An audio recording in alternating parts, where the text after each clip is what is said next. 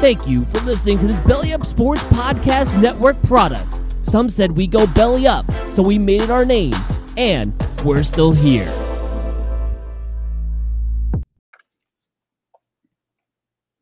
All right, this is the final report of the movie podcast In the Can. This is the founder, Sam, along with my guest, Derek, reporting, and this is Alien on the Barn Burner Podcast Network coming at you.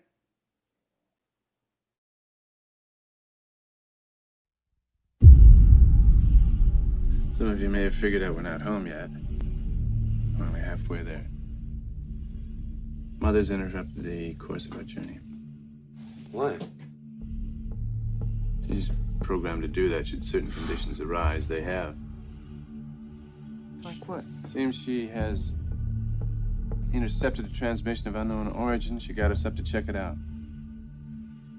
What kind of a transmission? Acoustical beacon that repeats at intervals of 12 seconds. SOS? I don't know. Human. Unknown.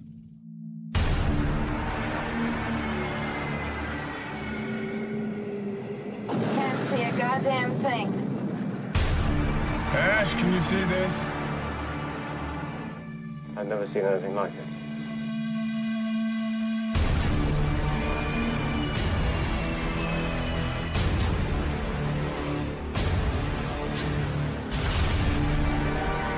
It doesn't look like an SOS. It looks like a warning.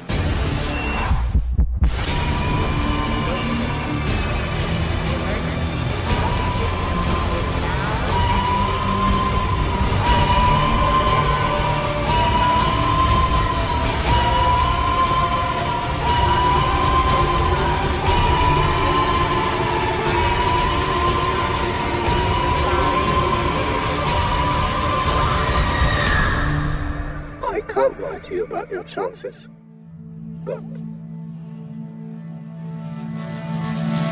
you have my sympathies. Okay, that's 1979's Alien. That is obviously a modernized trailer, and juxtaposed to our Exorcist trailer last time. I'm here with Derek. Derek, how are you, man?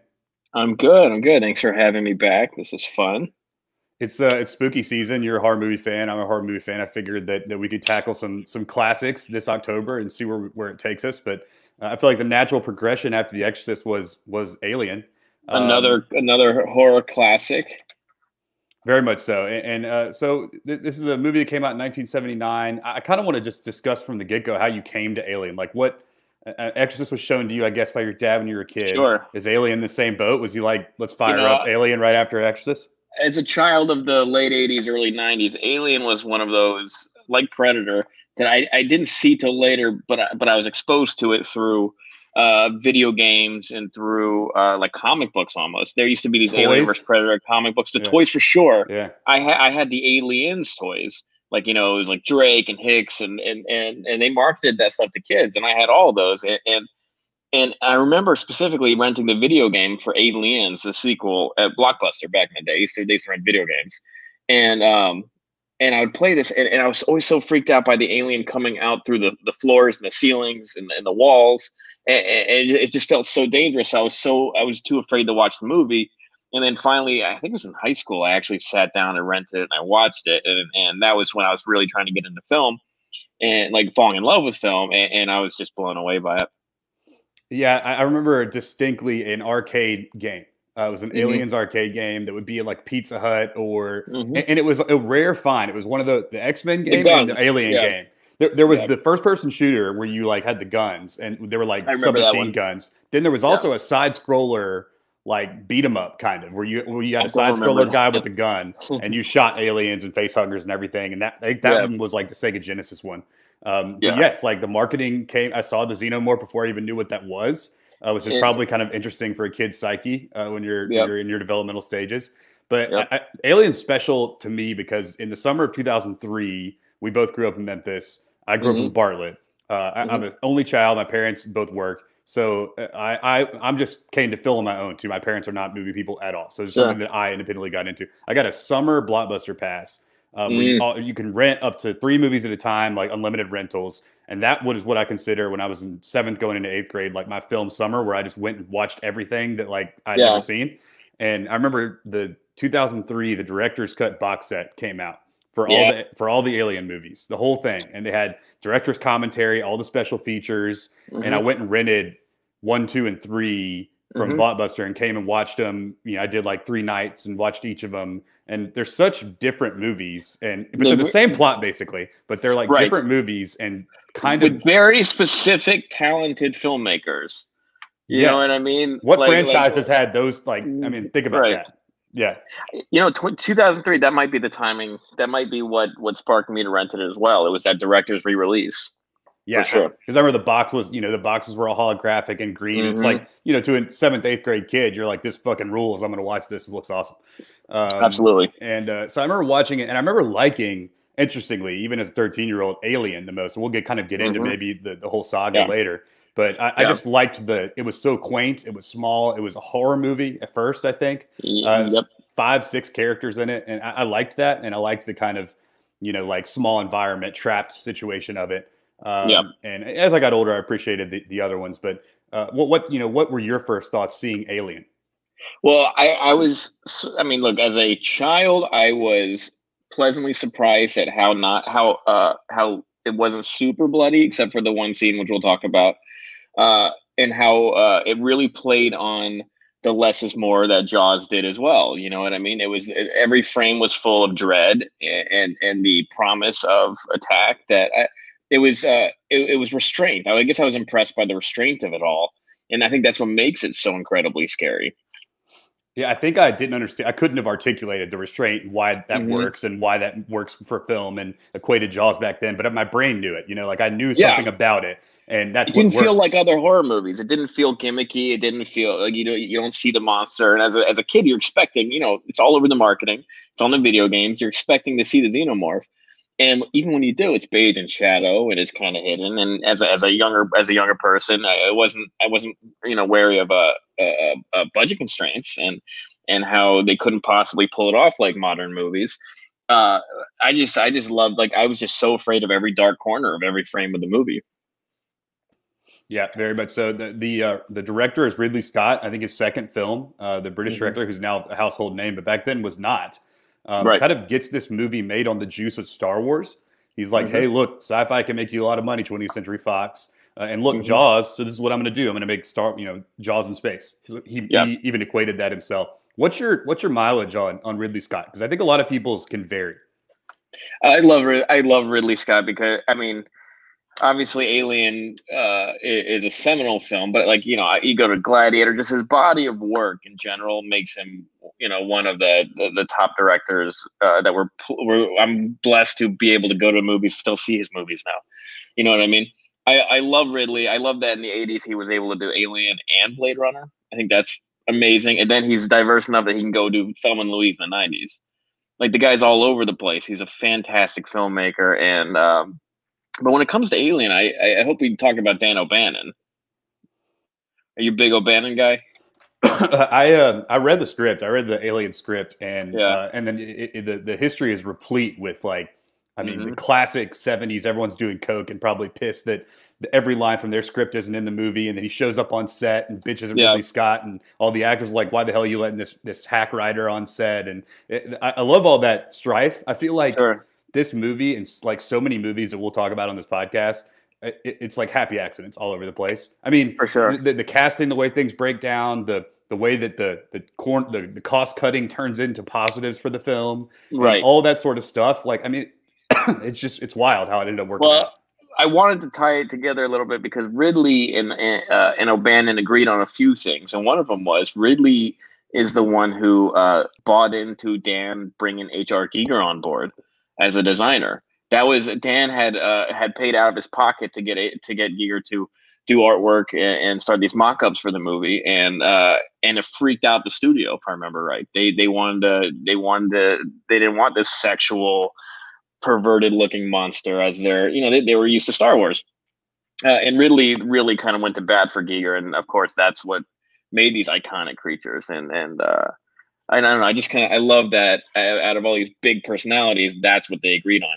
And especially nowadays where kind of the art of designing stuff has kind of gone away due to CGI and, again, too much budget. Yeah, I mean, this is such a restrained film, as we mentioned before. That it's hard for me to imagine that Ridley Scott directed it. Ridley Scott's not really known for restraint, especially as his filmography goes on. I think it's almost like you can really chart it as an upward graph. Sure. And this was a little bit budgetary, but it really doesn't seem like a movie that he directed, or at least, if you were to show someone this and show someone, like some of his later films, but I mean, like Body of Lies or whatever, you just, I don't know if you necessarily draw the comparison. But he is talented and he gets really good performances out of his actors. And he really did kind of shape the vision of what, obviously with Blade Runner, with that cyberpunk look to it, and with Alien, what he did that was so amazing was if you look at all the other movies that came out around that time, you had Logan's Run, Star Wars, there was 2001, Barbarella, even like those movies had a very pristine, futuristic look to them, where they made space look sexy, special, and sanitized in a strange way, and really looked at space and said, let's have a junk tanker, let's make it look like you're in like a boiler room. Space truckers. Space truckers, exactly. Yeah. And I just love that. I love that aesthetic, and I feel like that's been copied more as space movies have gone on. That's what Alien did.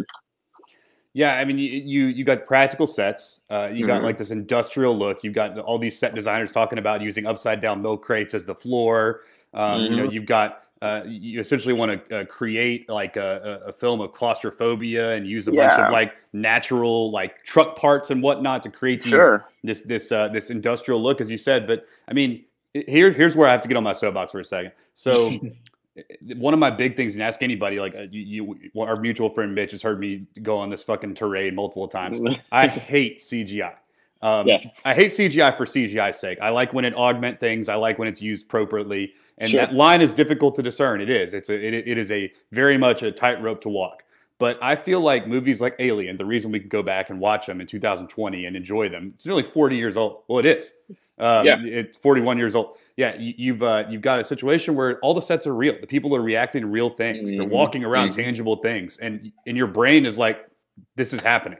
Whereas if you watch even a Marvel movie from like 6-7 years ago, you realize they're just in green screen rooms. Like the actors don't react to anything. And even worse culprit is the prequels, the Star Wars prequels.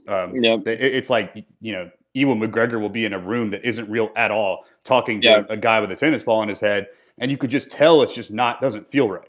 And your brain knows it. And people, it just takes you out of it from the get-go. And Ridley does a really great job in this, taking advantage of these sets by the way he shoots it. Remember, this is the time when, sound stages were being used for sure. But like he was kind of handheld here, like I know The Shining is when the Steadicam was used, but he came very close with his handheld tracking with the actors, making that camera move as much as possible, and really taking advantage of like the creepy look of the set. It didn't feel like actors performing in front of screens because they weren't. They were, they were constantly in motion. I think that made it very scary. Yeah, no, for sure. And the camera movement, I was to say, like it's hard to imagine a better movie of camera movements. I feel like the camera, it's an underrated part of what makes you feel a certain way when you watch a movie. But even the opening scenes where the camera's taking you through the ship. It's a stalker horror movie cliche at this point that was used very well. No one had seen in a space movie before. Right. And it was unique, and it was kind of, a new time for all this stuff. But I mean, I just like the beginning where they take you through and sort of show where the film is going to take place. I always like when they're like, because your brain wants to know the confines. It wants to understand the rules. And so you can sort of like get in the ship with these people. And it really does like do a good job of showing you where everything's going to take place. So you can understand the geography of everything. It's got that like Mary Celeste thing to it, like the abandoned boat. It's like you see that people have been living here, but they haven't been here. But where are they? Where are these people? We don't realize they're sleeping. And it's just packed, just loaded with dread. And that's why this is for sure a horror movie. People will argue whether the Alien movies are sci-fi or horror. This one is horror. Ridley Scott called it the Texas Chainsaw Massacre in space. That was another movie, another touchstone he used. And I get it. I think that all these movies just started coming out, and no doubt you can see the influence of him merging all this together. What are some of the style of the movie that you like? I mean, the pacing's excellent. We talked about it. Takes its time. It dwells in silence.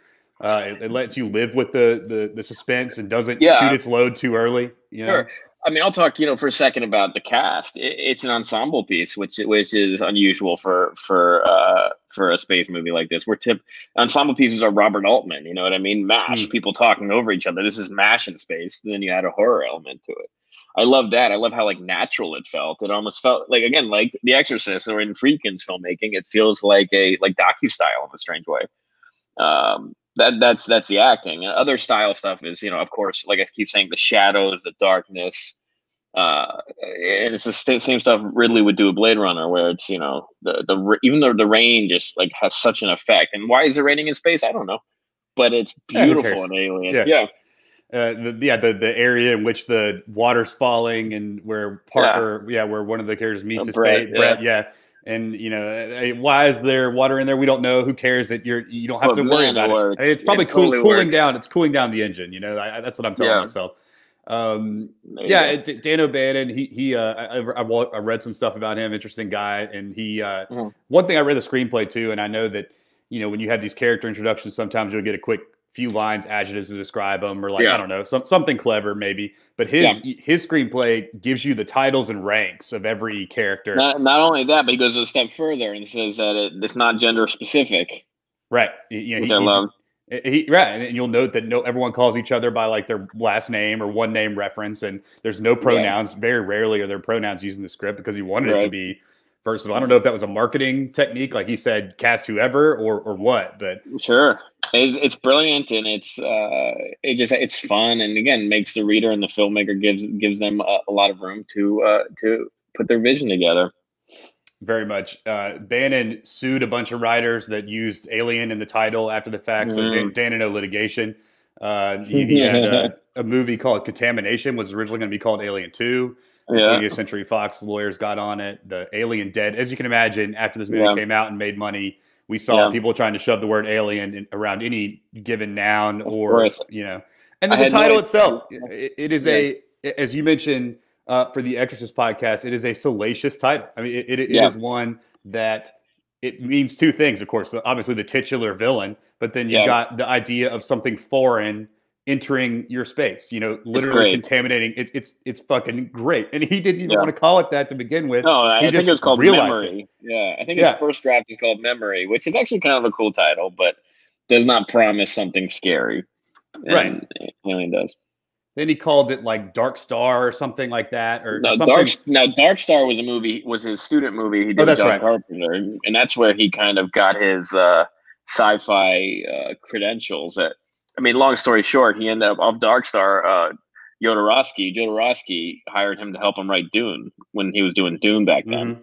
And when that fell apart, he kind of went into, he was out of work and ended up coming up with Alien and wrote the first 30 pages or so of a script called Memory that then became, he partnered up with Ron Shusett and they ended up fleshing it out into what is Alien.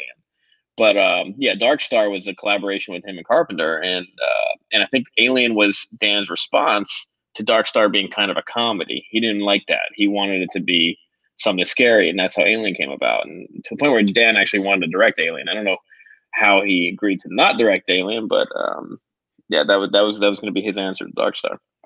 Yeah, that's good background. Quick Google trivia: the slime used on the Alien was KY jelly. That's good stuff right there. And just the notion of having to buy that much KY jelly in mass.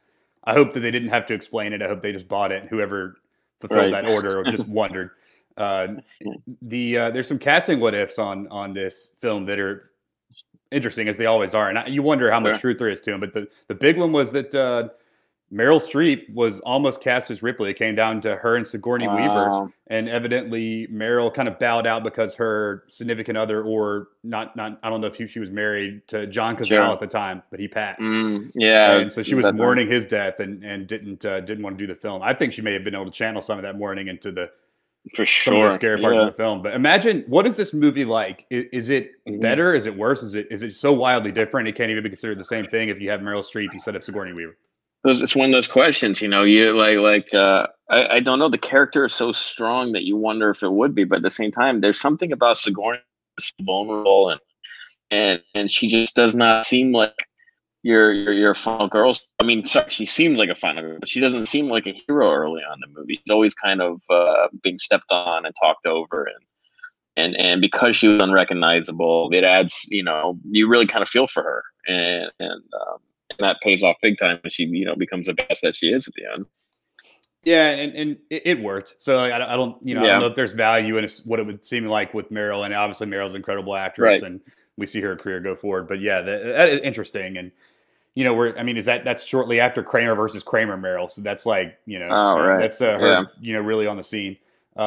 Let's also talk about another casting and that was that Tommy Lee Jones met to play Dallas, and he read the script twice, and he thought that the only good character in it worth playing was the alien itself. And that, which is, I don't know if that's true, but I love Tommy Lee Jones sitting in a room with 20th Century Fox and basically saying that the alien is the only interesting character. I don't know how that went over. I mean, like, this was the 70s, so you're telling what happened before or after that, but I love that the notion of that. I did too. I love like, you have to remember the idea of Alien is such, especially at that time, it's such a B movie idea. But the fact that they're going to these actors is really fascinating.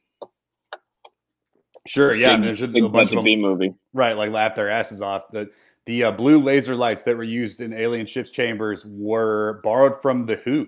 They were testing out the lasers for their sound on the sound stage next door for their upcoming tour. Makes sense, checks out. Yeah, for sure. And it's like using real life things as part of a set and aesthetic can really, like, I didn't think that looks like a rock band. Right. But now that you say it, it kind of does. It definitely looks like I've seen those. Like cast out over me at like a Tool concert or something. But that's pretty interesting to use what you got. Of course, shot in Britain, shot on the soundstage out, I think, in Pinewood. If I'm not mistaken. Or Shepperton, one of those. Or both. I think Shepperton's right. Yeah.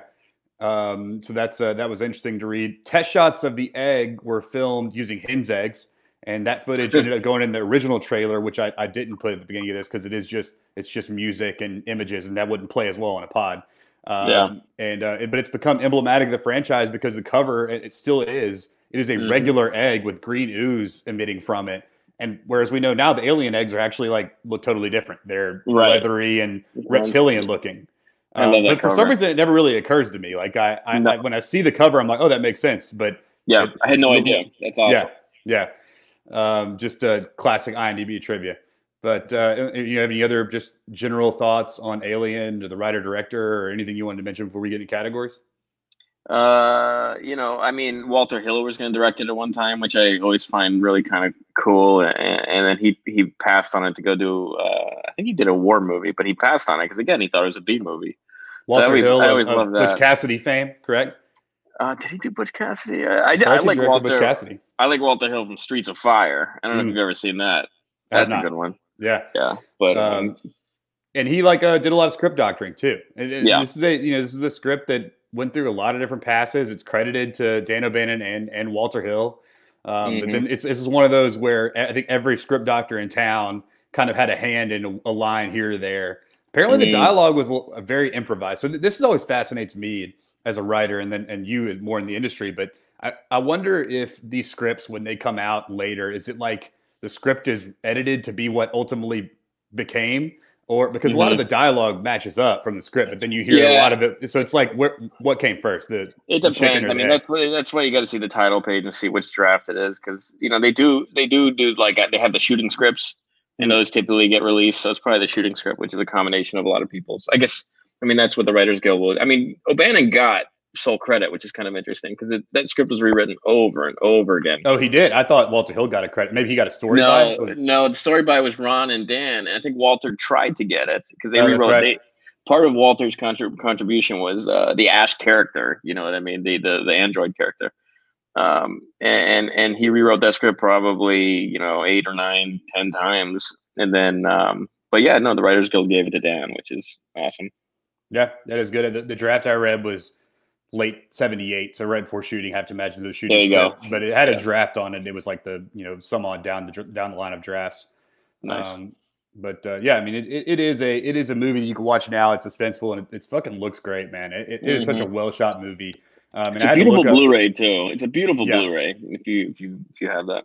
It's a widescreen beaut. I mean, all those the 70s movies, the vistas and sort of the wide shots of the hallways, and I mean all that stuff. Anytime they show space, and it's good stuff. We see a lot of miniature work in this movie. We see a lot of things, lifted from Star Wars and put into place here. And anytime you see these long sweeping shots of the ship, it's usually like a camera on a dolly passing by a miniature, and all that stuff works. It looks great. It really does. It's hard to imagine that it's 40 years old. I know. It's impossible to fathom, really, if you think about, like in 2000, something that came out in 1960 would seem like so ancient. I know. I mean, I think about it. If we saw for the first time in 2003, let's do the math here. It's 24 years ago, right? That's like us doing a pod about The Rock or like Con Air or Face Off or something. Like, it doesn't feel like it was that long ago. Yeah, which I'm sure we need to do at some point.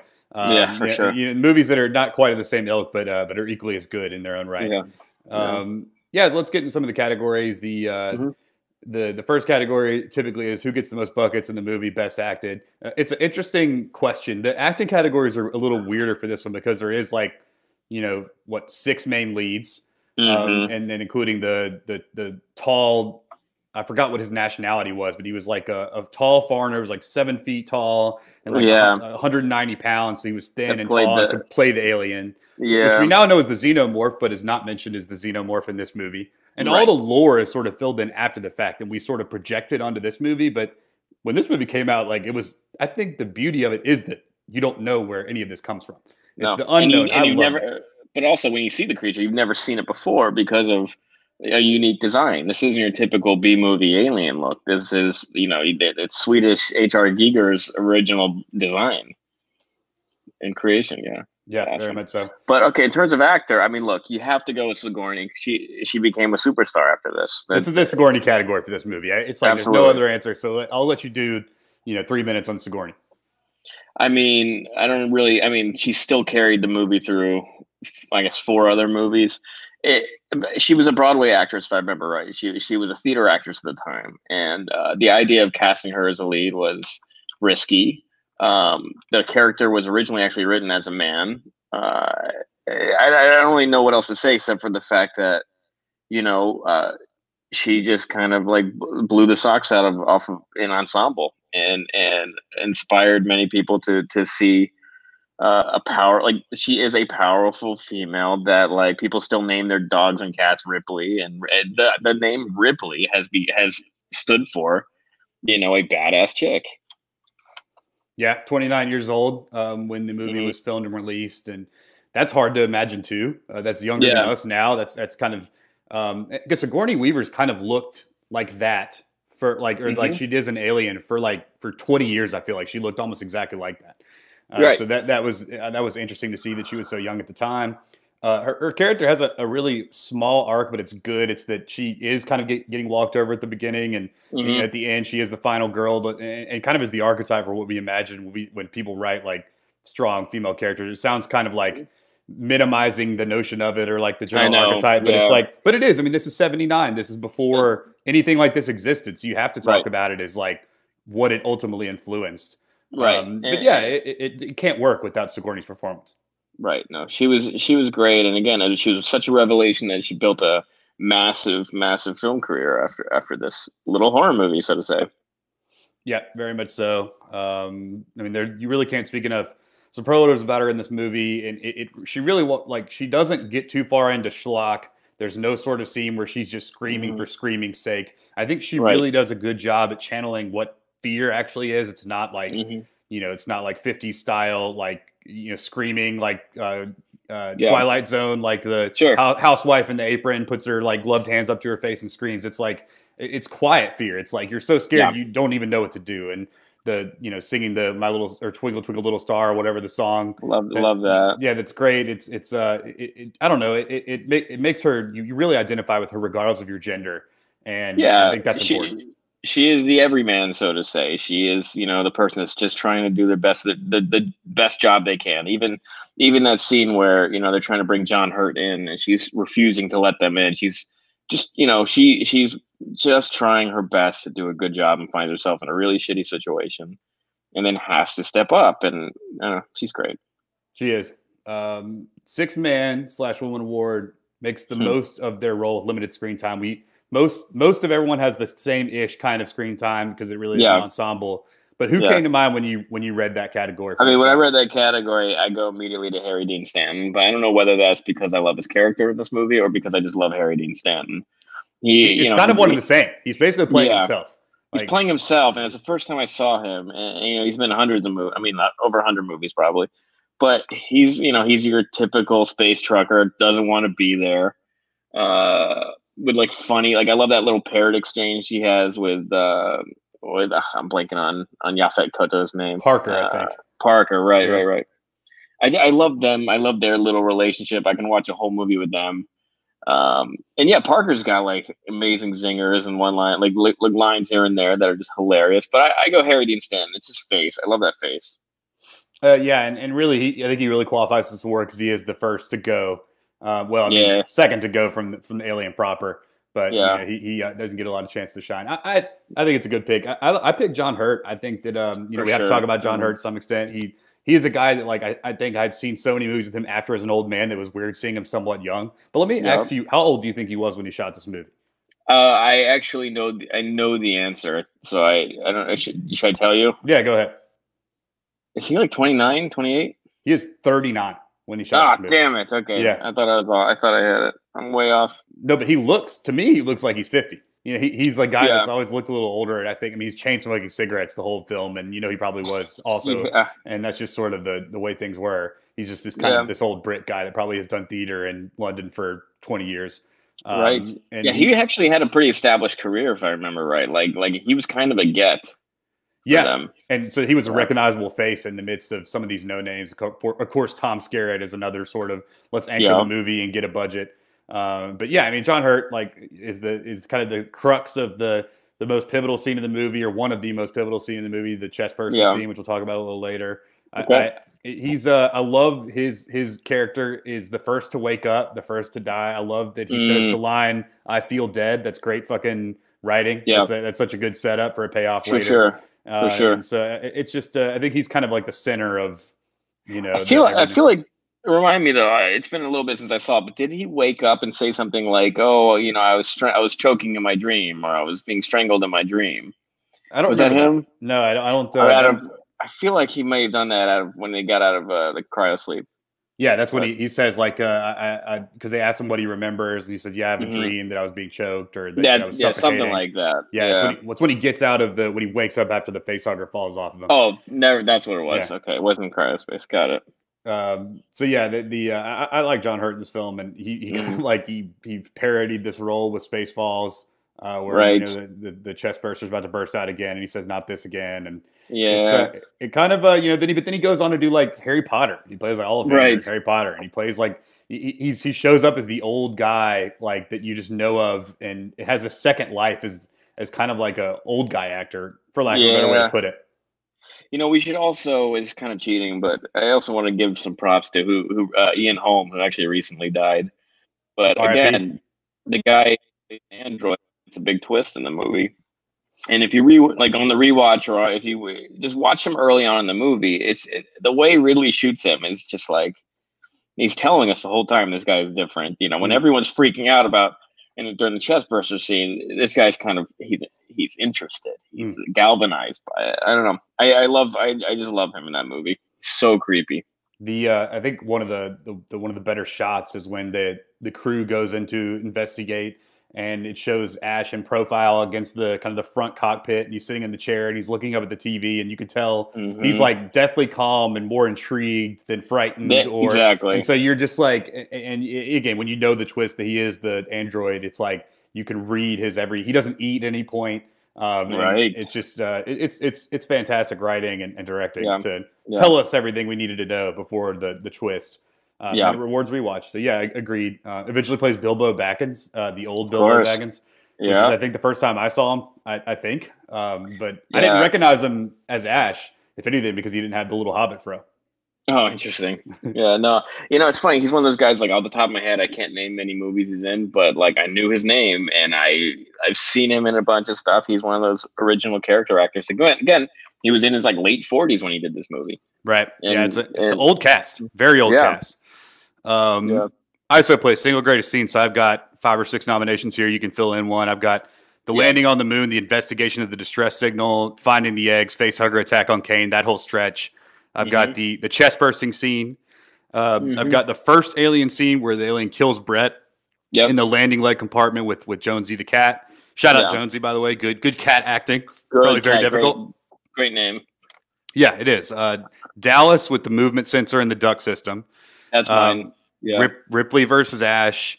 The self-destruction sequence, and then the final escape pod airlock battle at the end, which I always consider a good reversal. I think the original script had the movie ending where you thought it would, where, you know, the ship explodes and she's home free. But Ridley Scott suggests that the alien make it onto the escape pod, and then they have this last scene. That old double ending, but it works here. It does. I mean, probably before those were at all common. Now something like that happens, you almost expect it to happen. Yeah. And you know, because alien. Right. Yeah. Exactly. So it's hard to imagine that not being a trope. In fact, like kind of creating a subversive trope.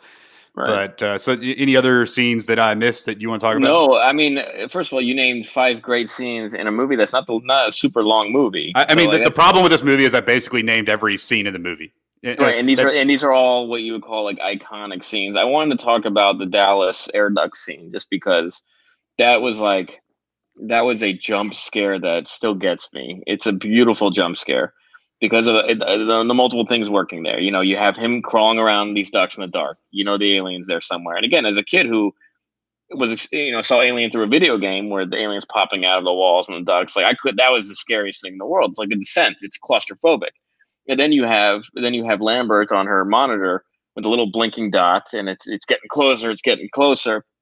And that one reveal of you see the xenomorph in all of its glory for a split second before he kills Dallas. I think it's so iconic, and that is such cinema and horror, and it's just, I mean, besides the chest burster scene, that's the one that I think about like all the time. How can I write something that effective? It is. I agree. When I first saw it, I really, really enjoyed that scene. A quick note, though, when the alien jumps out at him, it always tries to give him a hug. I think. Yeah, it does have the arms out. Yeah. It also, you're a dog lover. I know you have a dog. I have a dog, and my dog all the time when she gets very excited, leaps up and does the alien thing.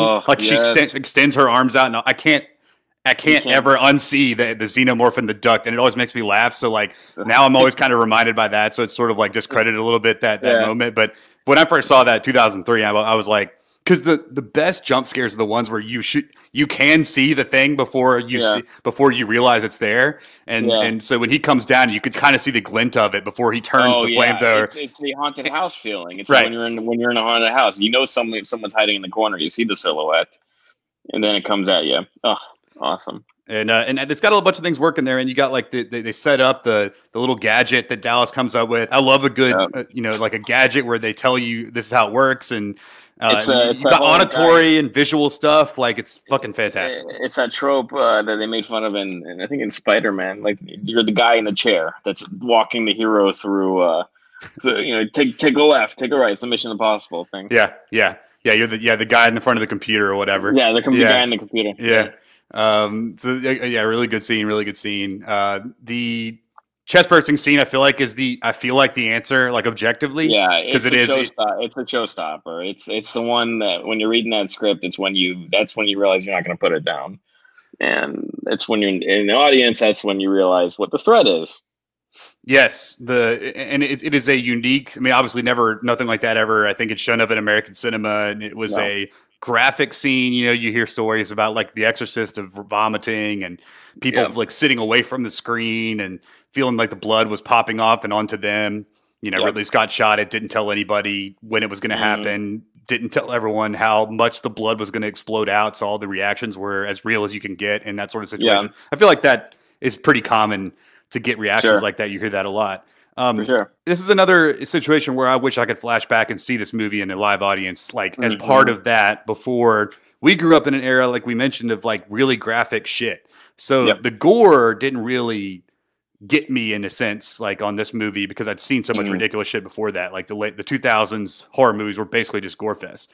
Right. But I wish I could go back and.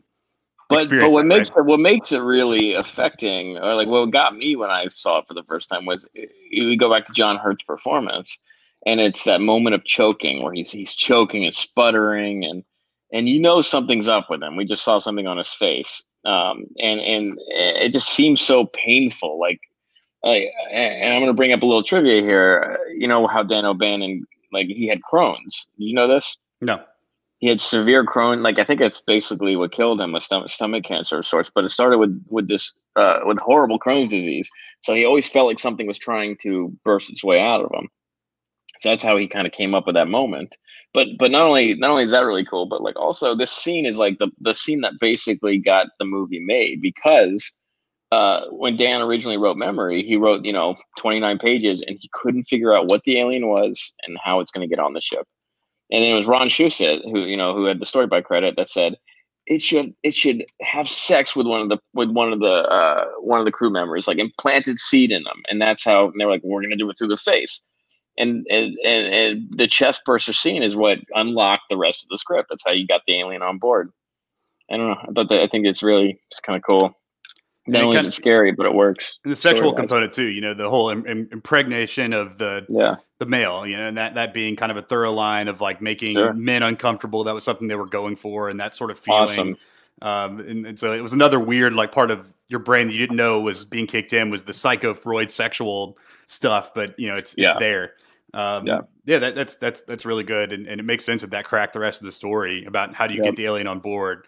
And that is, it's a unique premise. And now it's you can't, you can't do that without being a total ripoff. It's shocking that wasn't a thing before then, but that's good writing, and spinning it to your advantage. I mean, it's a chest burster scene probably. I mean, I mentioned all the other good scenes. I do like the self-destruction sequence, a lot of Ridley handheld, following Ripley through the halls of. Love the strobe lights, love the sounds. The sound effects are fucking amazing. The sound design and mixing on this movie is incredible, because on the set it was nothing, right? It was just flashing lights and Ridley Scott with the camera telling her what was happening and how to act. But then when you put it all together, it's amazing. All the jet stream shooting through the ventilation, and I mean you just felt it's nothing. It's just you're following her through the ship. Nothing happens. But it's fucking intense. Again, because you don't know when the xenomorph is going to pop out and where it's going to pop out from. It's just so well orchestrated. It is. It's fantastic. So I mean, it is. It's fucking good shit. At the end, the escape pod scene. The original plan was to have Ridley strip and then have the alien essentially get aroused by her female form. And so to kind of harp on that, and I think that got shot down by the studio. Yeah. But there's actually a huge backlash to why Sigourney Weaver strips for no apparent reason. I mean, she strips because she's about to go into cryo sleep, but a lot of people thought it was a little bit exhibitionist and, kind of, I mean, but going 70s, back to the B-movie horror roots. Right. Showing some skin. And something that I read too about the last scene is that the alien itself is apparently going there to die. It is. It doesn't go on the pod to hunt her. It's actually crawls up in there to die. Apparently, they purposely made its skin a little bit lighter or whatever. It was slowly fading away. Its entire purpose is to live for 8 hours and kill everything, and then die, because its life cycle is so quick. Oh, interesting. Didn't know that. Yeah, I don't know if that's true. I mean, I don't know if that's anyone's intention, but that's stuff I read, and they said the only reason it actually comes out is because she fucks with it. And, sprays it and gets it to come out of the shaft. And so then she blows it in the airlock. But good scenes. And as I wrote those scenes, I was like, this is the whole movie. So I'm doing a really bad job of picking out scenes. But there you go, right? That's kind of the whole thing. Most quotable quote. This is not a movie you think of with dialogue. I was about to say, it's not a quotable movie. There were a couple of moments that I chuckled at. Which is, it's not a scary quote or a foreboding quote, but I always loved, Parker had the best one-liners. I love when he looks at John Hurt and he's like, anybody ever tell you look dead, man? Mm-hmm. I love that. And, I love during the chest burster scene, the moment John Hurt's sputtering, he's like, hey man, the food ain't that bad. Little moments of levity there were great, but it's not the most quotable movie. What's the most famous one if you had to pick? I think the most famous one is the tagline, "In space, no one can hear you scream." It's not a quote even. It's not a quote, but it's a tagline, yeah. And so I stuck that in there. I cheated a little bit because I was like, that's what I think of. I think of that poster with the green hen's egg, or the hen's egg oozing green in that tagline. But yeah, like Ash's kind of summation of the alien I admire as purity, survivor, unclouded by conscious remorse or delusions of morality. There you go. That's really great. And then, I love like Ripley's like badass moment where she says, she traps the alien. She's like, "I got you, you son of a bitch." I love that. It's a Jaws thing, the smile, you son of a bitch. It's right there. It is. It's a hard boiled line, but it doesn't seem like cheesy. No. And then you got the "you bitch" to Mother when Mother seems to be impeding her progress, and you love that. The Dallas line that was in the trailer that I played, but it has like that. He has the explanation about why they stopped and sort of the inciting incident of the story where he says, "You figured out that we're not home yet. We're only halfway there. Mother's woken us up." And it's creepy. They interrupt him, and she's programmed to do that should certain conditions arise. They have, right, and it's just like he kind of gives the whole like, here's where we're going, like for the next like whatever foreseeable future. And I just like his casual Tom Skerrittness. He's like he knows he's like the handsomest, probably most famous guy on set, and so he just sits there. I feel like he's chewing sunflower seeds, even if he's not. He has that kind of like air about him. He has a baseball player type vibe. Look, he's got the Charlie Bronson hero type thing going for him, and then what's so great is they kill him kind of fairly early into like he doesn't make it for the third act, and it's an all bets are off moment. That's why you get so much Ripley love, because there is no traditional hero. Very much. Any other quotes come to mind? I mean, the answer to your question is no. There's not really like a quote that it's known for. It's a visual movie. I'll tell you what always affected me when I was young was like Sigourney Weaver or maybe it was Ash talking about the alien's blood being acid. That always freaked me out. The idea that you can try to kill this thing, but even killing it's going to cause more destruction. Yeah, like when one guy says like that's a great defense mechanism, or like kind of says, right. It's a lot of like you said, it's a 6-piece where they've got people talking over each other, all in the comparisons app where you've got people all reacting and talking over each other. There's a lot of dual dialogue going on. So it does take, to listen to the tracks and figure out what's being said. And it's all dense and works. Sure. If you could replace any character with Nick Cage, who would it be and why? I would replace the alien's inner mouth with Nick Cage's head. So the alien opens its head and then Nick Cage's face comes out. Yeah. I love that. I would do a Nick Cage's mother. Just have him be the one telling them what to do. Him being the voice. Yeah. That's amazing. Speaking of Mother, the Mother room is the cheesiest room of the movie, and it looks so starkly. That's like the worst set. I feel like because it looks like a bunch of Christmas lights. It reminds me of 2001. You know what I mean? Like it doesn't feel like the world Ridley Scott created for Alien. And I get it. Grungy. It's the mothership area. It is like the, but I don't know. That felt a little off to me. Definitely. I want to talk about the music real quick. The score is composed by Jerry Goldsmith. And I feel like it is such a unique score, and I don't know how to necessarily describe it. It's not like John Williams, but I know it's Alien when I hear it, and it does have a quality to it that is, it's threatening. It's beautiful. It hits a lot of harmonics. And it is a very like brass heavy score and very string heavy score. So it's not like a lot of horror movie type scores. Right. I don't know. It nominated for a Golden Globe and Grammy for best soundtrack. Yeah. And there you go. And Goldsmith, if I remember right, Goldsmith was like, again, it's not a typical project for him. He wasn't doing these kinds of movies. So I good for the studio and good for Ridley and all them for going out and getting like real craftsmen. It worked. I mean, and you get what you pay for when you get quality people doing their jobs at the high level. Then the accidents become happy accidents. They don't become mistakes that people make fun of for the rest of time. Like your movie's talked about by two like 30-something-year-old white guys like 40 years after it comes out. Mileage on the sequels. What's your take on the Alien saga? Are you a fan? Are you not? I love them all for very different reasons. And I'll tell you. I kind of. People love to say they love Alien, like to put Aliens 2 in front of Alien 1 a lot because it is an action film and it's James Cameron. But Alien 1 is by far the best of them. There's no argument there in my opinion. I love Alien 1. Then I go Aliens 2, and it's a very bold move to go ahead and say we're not doing a horror movie. We're going to do a straight up action flick, almost like Rambo 2, and So I love that. I love it because it's so different. And now it's like, you know, when you want to talk about sequels, you go, well, you know, we're gonna go after the Alien 2 model. Like it became a thing to make a bigger sequel. Aliens 3 was one I never really enjoyed growing up, but now as I'm older, I do kind of appreciate it because of the same kind of reason as Aliens 2. It just changes things. It goes so out there that it's like it gives itself a purpose for being made. It's like, let's go ahead and make crazy decisions and kill off 2 beloved characters and start a movie on a penal colony, you know, and let's go ahead and give the film to a 25, 26-year-old music video director. It's so strange that I have to admire it. And then Alien 4, again, let's go get the guy that did, you know, Delicatessen and what was his other big movie? Well, he did Amelie later, right? Yeah. But what was it? It wasn't when he did before. Written by Joss Whedon. The Resurrection script written by Joss Whedon. Whedon, which is a funny little thing.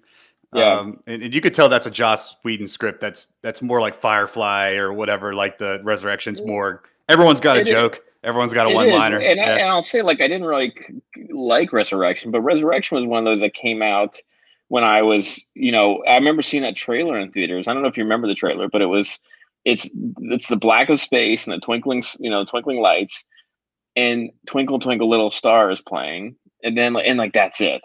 And it's so scary because, again, as someone who hasn't seen Alien yet, it's such a terrifying contrast of like this children's lullaby with the dark of space and no one can hear you scream. And then the movie ended up being fairly goofy, but it has those like it's a beautiful looking movie with a lot of really quirky characters, and I just admire it.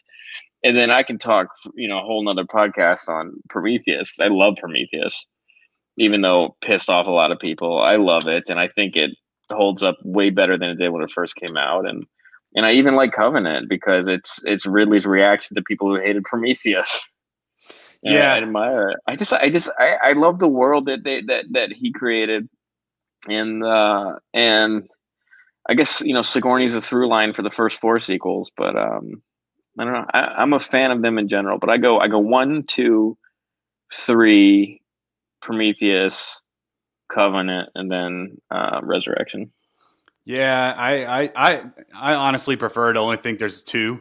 That's just kind of the way I go about it. I just like Terminator, man. Like it's, you know, and ironically, you got James Cameron. The last Terminator was actually pretty solid. I don't know if you saw it. No, I did, and that's the standard we've gotten to, though. Is that we're like, it wasn't that bad. You know, it's like I'd rather not be there. I'd rather just like enjoy the first 2 and just pretend like the others don't exist. That's fair. It's Alien and Aliens for me. I'm not even a big James Cameron guy, but I appreciate how he made the exact same movie, but it is bigger. It's his version of it. Yeah, right. It's not restrained at all. No, it's not scary at all. But it's big and loud and mean. And Bill Paxton is awesome in it. Oh yeah, I mean, game over, man. Game over. This is great. And so, but I like Prometheus. I will tell you that I rewatched Alien 3 like a week or 2 ago in the middle of kind of like the David Fincher. I've been watching a bunch of Fincher. Sure. And dude, I could not get into it. I really wanted to like it because I was like, oh, I get it. Like no one understood it. It's Fincher though. Like, but it's such a bizarre big studio movie. It is. What I mean? To me, it's boring. It is just a boring film. Like I just can't. There's some stuff that I'm like, that's good. I wish Fincher would have been able to like exercise his vision. There's some stuff that's really good. But it is such a meddled with movie. It is such a clear like studio interfered, we know that's the case. The thing that really blew it is the effects are almost Sci-Fi Channel level bad. Right. That was like it's almost unforgivable. But like the idea of killing off 2 beloved characters from Aliens, like I just admire it. It's like, look, that's a big swing. And did it work? Absolutely not. But I still kind of watch it. Out of like, I wouldn't say hate watch it because I genuinely enjoy it, but it's definitely not a good movie. It's not, and it's not like funny bad either. It's that weird area in between where you don't want to be, where it's like it reminds me of that era of like the Judge Dredd Sylvester Stallone movie. Like I have almost like a nostalgia for that, where of like I don't want to say bad sci-fi, but like sci-fi that was in the in between world of like, you know, trying to use new technology, but still kind of they're still kind of not there yet, but they're taking those swings. I don't know. I just appreciated it. Yeah, I wish there'd be more Fincher and less 20th Century Fox, but alas, I'm sure Fincher does too. Totally discredits the movie. Doesn't even associate. Was the one director to not film a commentary. Yeah. But there's if you have the time, there's plenty of video of him directing on set on YouTube on the set of Alien 3. And it's fascinating because he's this 26-year-old and he's pissed off the whole time, the whole shoot. He's mad at the studio. He's mad at crew members. He's yelling. He's like the Fincher everyone knows and loves now, but like as a 26-year-old, and the footage is just wonderful. Everyone's like, "Fuck this guy." Yeah, like the crew, everyone kind of like likes him because he's good at his job. He knows what he's doing. He's clearly a savant. Like he's like a Beethoven, like Mozart. Yeah, like he's it's audacious. He's just audacious. It's fascinating. But I liked Covenant more than I'd like to admit. But I think it's Aliens. I do too. Yeah.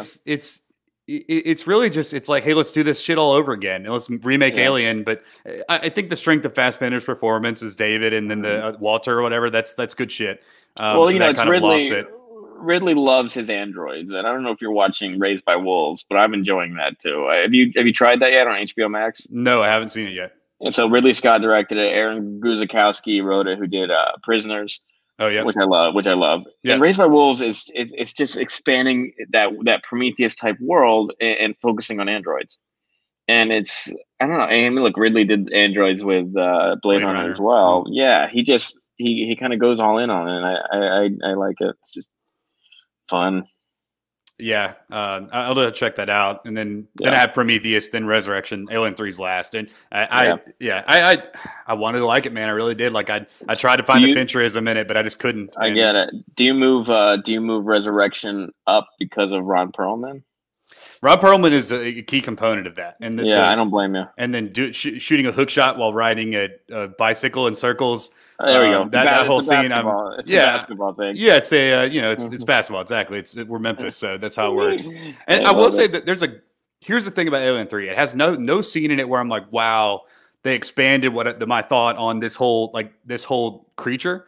But Resurrection has the scene where they're underwater and the aliens are swimming. It's awesome. It's a good fucking underwater action scene. Fun thing. When Resurrection was in theaters, I was too afraid to see it, but I popped my head in. It's back in the day when you can roam theaters and open doors. Yes. I think I was probably seeing like Men in Black or something, and I popped my head into Resurrection. It was during the underwater sequence, and it scared me so much. I was like, I'm never gonna watch that movie. Yeah, I have no interest anymore. That's a great set piece, and I'm here for it. So like that's what I think that and sort of it's supposed to like subvert the whole tone of Aliens and kind of make fun of the whole thing, but not be quite farce. It's Joss Whedon, so I at least it did something. It was trying to do something, and it executed its vision, whether that was good or not.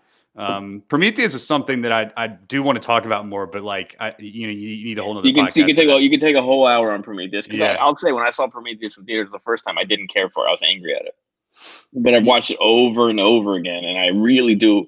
And I've read John Spates' original draft. The what was it? The Alien Engineers is what it was called, and it makes a lot more sense. Like I don't know, I really like what they did with it. I can't quite articulate it yet because I'm not prepared, but yeah, it definitely ages well. Yeah, we'll probably do that at some point. But Derek, any other parting thoughts on Alien or the Xenomorphs in general? No, I mean, I just want to promote. There's a documentary streaming on Crackle now called "Memory: The Origins of Alien." That was really kind of interesting. It's a condensed version of basically all the special features that are on those great Alien Blu-ray special editions. If you want to take an hour and a half and learn about the movie, I thought that was really great. And then get that. I think back when Blu-rays came out, they have an Alien anthology box set that I think you can get on Amazon. I don't know if it's that expensive right now, but it's great, and the supplements are just awesome. Yeah, I highly recommend directors' commentaries for movies like this that are so clearly crafted and aren't shot in green screen rooms. It's like there's a lot to talk about. What do you talk about if you're on the Avengers? And we're very fortunate this movie got made when people had cameras behind the scenes that were able to show how all this stuff was done and how people reacted. It really is a treat, and they have so much footage, so many just great featurettes. It's worth diving into and spending a whole day on it. Well, it was good talking, Derek. Good to see you, buddy. And nice to see you. If you wake up and you feel like you were suffocating and dream, I don't know what you do. Maybe go get an X-ray, see what happens. Get in a surgery machine and I'll quit drinking. Yeah, exactly. All right. Talk soon, man. Hey, take care. Later. See you later.